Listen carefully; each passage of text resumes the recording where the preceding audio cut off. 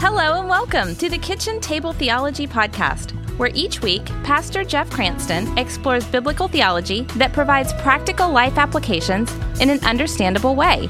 Thanks for joining us at the table. Let's get started. Hello and welcome back to Kitchen Table Theology. I'm your host, Tiffany Coker. Before we get started with our episode today, we just want to take a quick pause and thank Sherry for leaving a review. She says this: really enjoying the series on the books of the Bible. Easy to listen to while making my commute to work. Sherry, thank you so much for leaving that review. We're honored to be a part of your drive into work each week, and we're really glad that you're enjoying this series. We're so grateful for these reviews because that really is what helps gets the word out to other people and let them know about Kitchen Table Theology. I know I've learned a lot in this Bible overview series, so I encourage you, Kitchen Table Theologian, if you've missed any episodes, go back and give those a listen. We started with episode number 143. Let's go ahead and dive in today. Dad, I would normally say hello here, but you told me a moment ago you want to start with a goodbye today. What do you mean? Yeah, we just thought we'd do it backwards today. So yeah, just thinking about goodbyes for a second as we start the podcast. And hello again, Kitchen Table Theologian. Appreciate you joining us. And Sherry, thanks for the review. Well, goodbyes are no fun, really. You know, all three of our daughters and their families live between 3.5 and 4.5 hours away from Darlene and I, and we go to see them as often as we possibly can. But saying goodbye every time we leave always stinks. When just thinking about this past Sunday, I led a small group of family and friends in prayer over one of our teenage young ladies who is going into the Army. And Tiff, as you and I record this podcast, today is her second day of boot camp. And we can only imagine. I texted her mom and dad yesterday to tell them I was praying for them. And her mom said it was one of the hardest things they've ever had to do as parents was to leave her there at Fort Jackson. And I know that when we left all three of you girls at college, it was absolutely gut-wrenching for your mother and I. Kitchen Table Theologian, I'm sure you have many stories of goodbyes. Our stories would probably be about leaving family members, leaving a job. Maybe it was a house you lived in for a long time. Maybe saying goodbye because of the death of a loved one, or you had a loved one who struggled with Alzheimer's. I recall when President Ronald Reagan announced his Alzheimer's diagnosis, and he pronounced it as the long goodbye. I recently asked our 5-year-old granddaughter and your niece, Tiffany, Charlie, what she thought goodbye meant and how goodbyes make her feel. And I extensively probed with this 5-year-old little girl. And all she would say is that goodbyes make her feel happy. I'm like, I'm not getting this across. Emily, her mom, was there, and Emily's prodding her a little bit. And so I thought, well, this will get me to what probably really how she feels. I said, so how about when Mama D and I come and we stay at your house for a couple of nights, and then we have to leave to go back to our house, and we won't see you for a while, and we have to tell you goodbye. How does that make you feel? Happy. She's just happy. So it totally blows my theory about goodbyes making everyone unhappy at some level. So I thought I'd turn to her 3-year-old sister, Lainey. Lainey, you're going to get an honest answer out of Lainey. Lainey, how do you feel when we have to say goodbye? Lainey said, happy. So I don't know what's going on up at that house with those two granddaughters, your two nieces, but not everybody apparently thinks all goodbyes are unhappy ones. That is too funny. You really have to love what little ones are going to say. You do not ever know, but that's funny. Well, tell us why all of this about goodbyes. Obviously, it has something to do with us looking today at Paul's second letter to Timothy. Yeah, quite simply, this letter is an emotional goodbye from the Apostle Paul. He's really saying goodbye to this world. And he looks back, he mentions some memories, he exhorts Timothy to remain faithful. And then Paul basically signs off, and it's a goodbye letter. And this is the last time, 2 Timothy is the last time we hear in writing from the former Rabbi Saul, who after his conversion became Paul, the apostle to the Gentiles. I know living in a college town and in today's world of college athletics, we've had several hard goodbyes over the last few years. Lots of tears shed as we've had to say goodbye to close friends who are moving away. And it really can be emotional. As you just said, this is an emotional goodbye. So let's go ahead and take a look at this goodbye from Paul in 2 Timothy. Can you start with giving us some information about the author, the date this letter was written, and just a little bit more background on the letter? Yeah, and I was going to tell you, y'all have to stop making friends with coaches at Clemson University because when they leave, it's terrible. It's awful. But at least it gives you other places to go visit when you go to see them. I will say it has given us lots of adventures. Yes, we've made a few road trips. It's good and bad. Yeah, you get great seating at University of Virginia football games now. We do love going up there, yes. the head coach and his wife is your friend. Yes. So what did you ask me? Oh, yeah. Little background, author that kind of thing. Okay. Yes. All right. Yeah. Well, starting out with who the author is, I'll just start there, points us immediately to Paul as the author, and his protege Timothy is the recipient. And as with 1 Timothy and as with Titus, the other two pastoral epistles, the authorship of 2 Timothy has been challenged probably more in the last 200 years than it has in the previous 1800 years. And again, while some balk at Paul's authorship in 1 Timothy and Titus, very few hesitate to claim Paul as the writer of this letter. I don't think, quite frankly, I don't think there's any question about the Apostle Paul writing this letter. And I think most of us probably have a good idea about when this letter was written. You've just told us it's the last time that we hear from Paul. But is there an actual year that we know we can pinpoint to? Well, I don't know about an actual year, but we can get very close. The letter describes Paul being imprisoned in Rome. So most likely then that puts it during Paul's second Roman imprisonment. Therefore, the letter would have been written after 1 Timothy. Obviously, that's why they call it 2 Timothy, but it also would have been written after his epistle to Titus.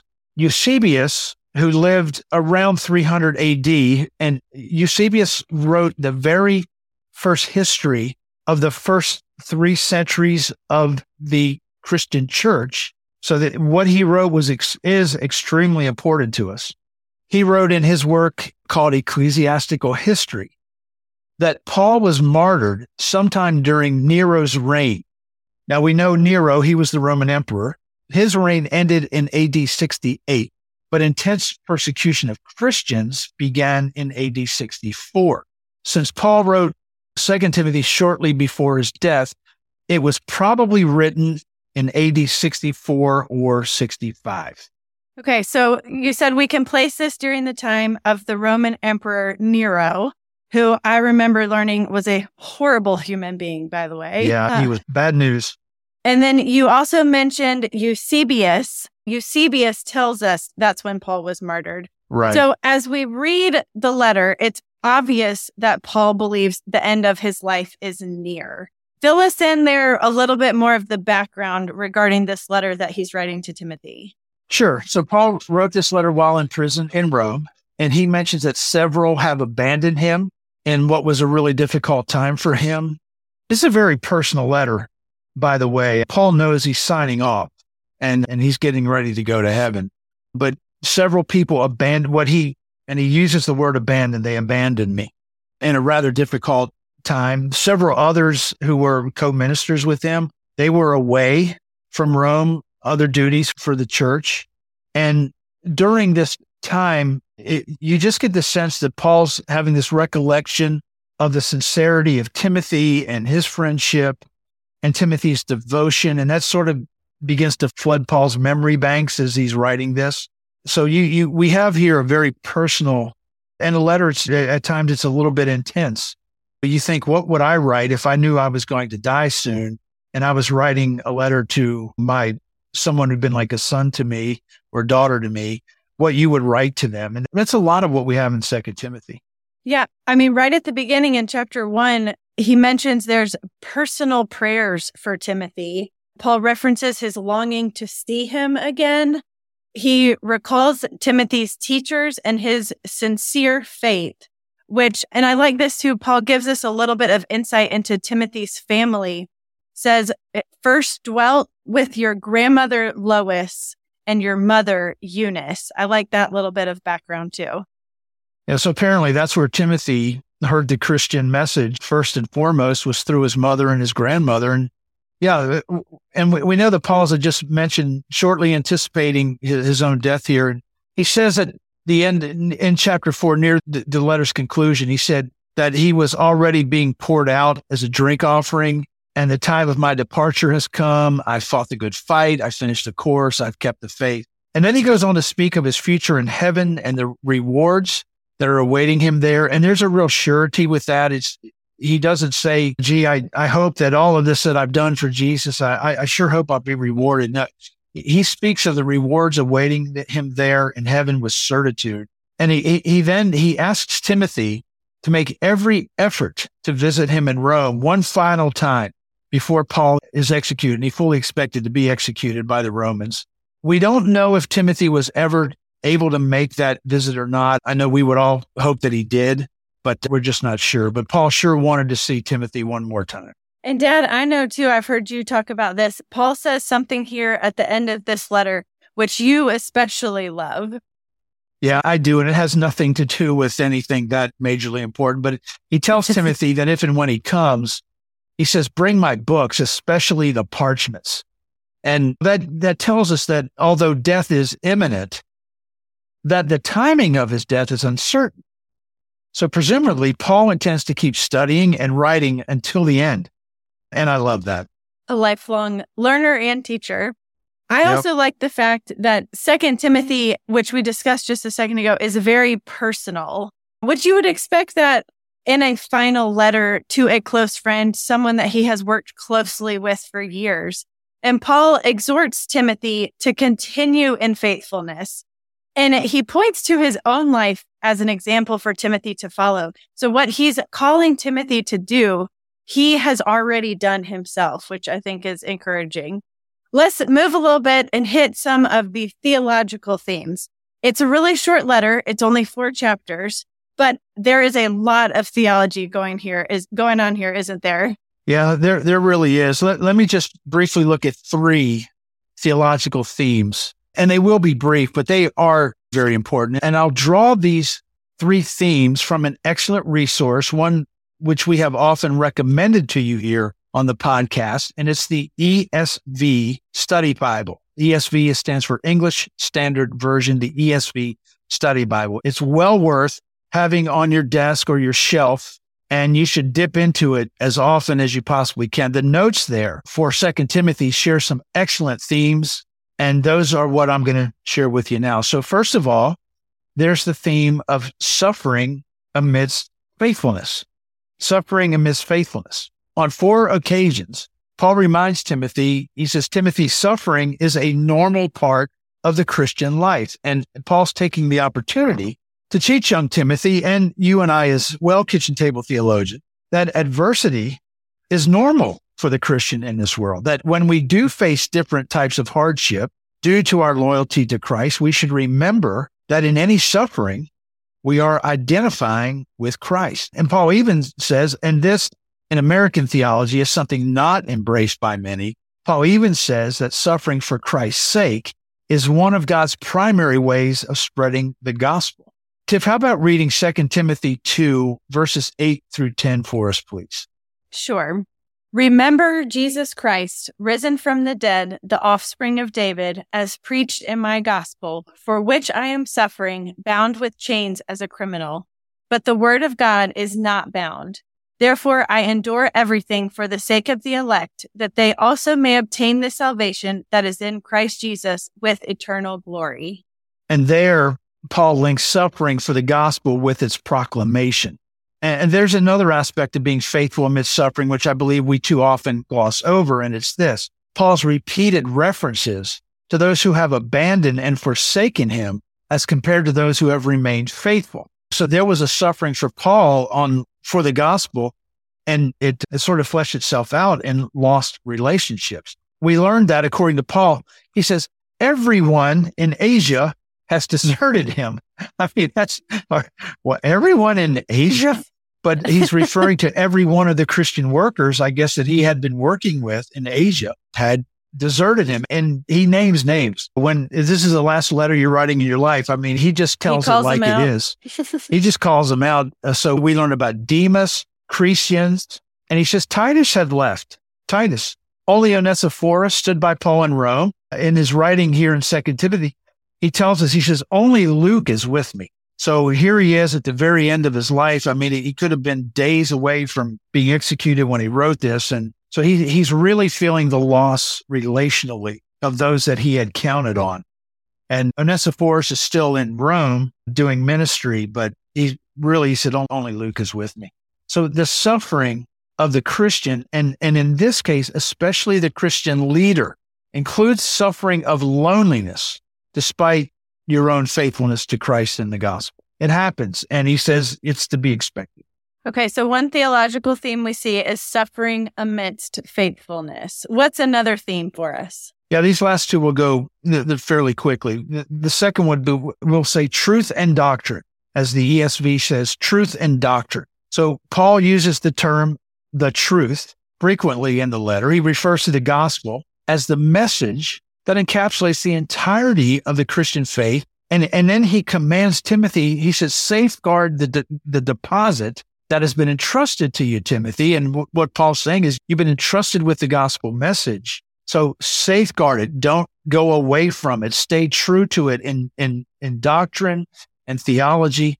And it's evident from Paul's perspective that the church's existence depends on biblically orthodox theology that upholds the gospel. And it's important to adhere to true doctrine because it's only through true doctrine that allows that we are allowed to perceive Jesus clearly, who he is, as he is. The clear doctrine affords us that opportunity. All right. How about one final theme? I think you said there were three.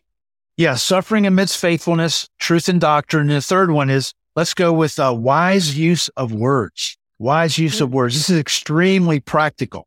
Timothy receives various exhortations from Paul regarding how he can lead God's people wisely. Today's leaders in the church, and all of us, quite frankly, we can learn from this. So Paul discusses the language Timothy is to use, the language Timothy is not to use. And he cautions him against getting sucked into pointless debates and arguments. I know I see this way more than I want to, fellow theologians, and they have 2 and 3 day conferences. And some of the conference topics are just, it drives me nuts. Brian and I were talking about that yesterday. They're not major enough. And I'm like, there's a whole world out here to win. And we're tasked to share the gospel. And I'm not really being judgmental because I have enough faults of my own, but it's not changing the gospel, what these things are that we're arguing about sometimes, even amongst Christians. And so before I go nuts with this, let me just shut up. Paul cautions Timothy against getting sucked into pointless debates and arguments. So instead, he says, Timothy, you've got to firmly but gently correct your opponents in faith and in love. And what Paul says is reprove, rebuke, and exhort. And then he adds this with complete patience. You can tell Paul's had some experience at this.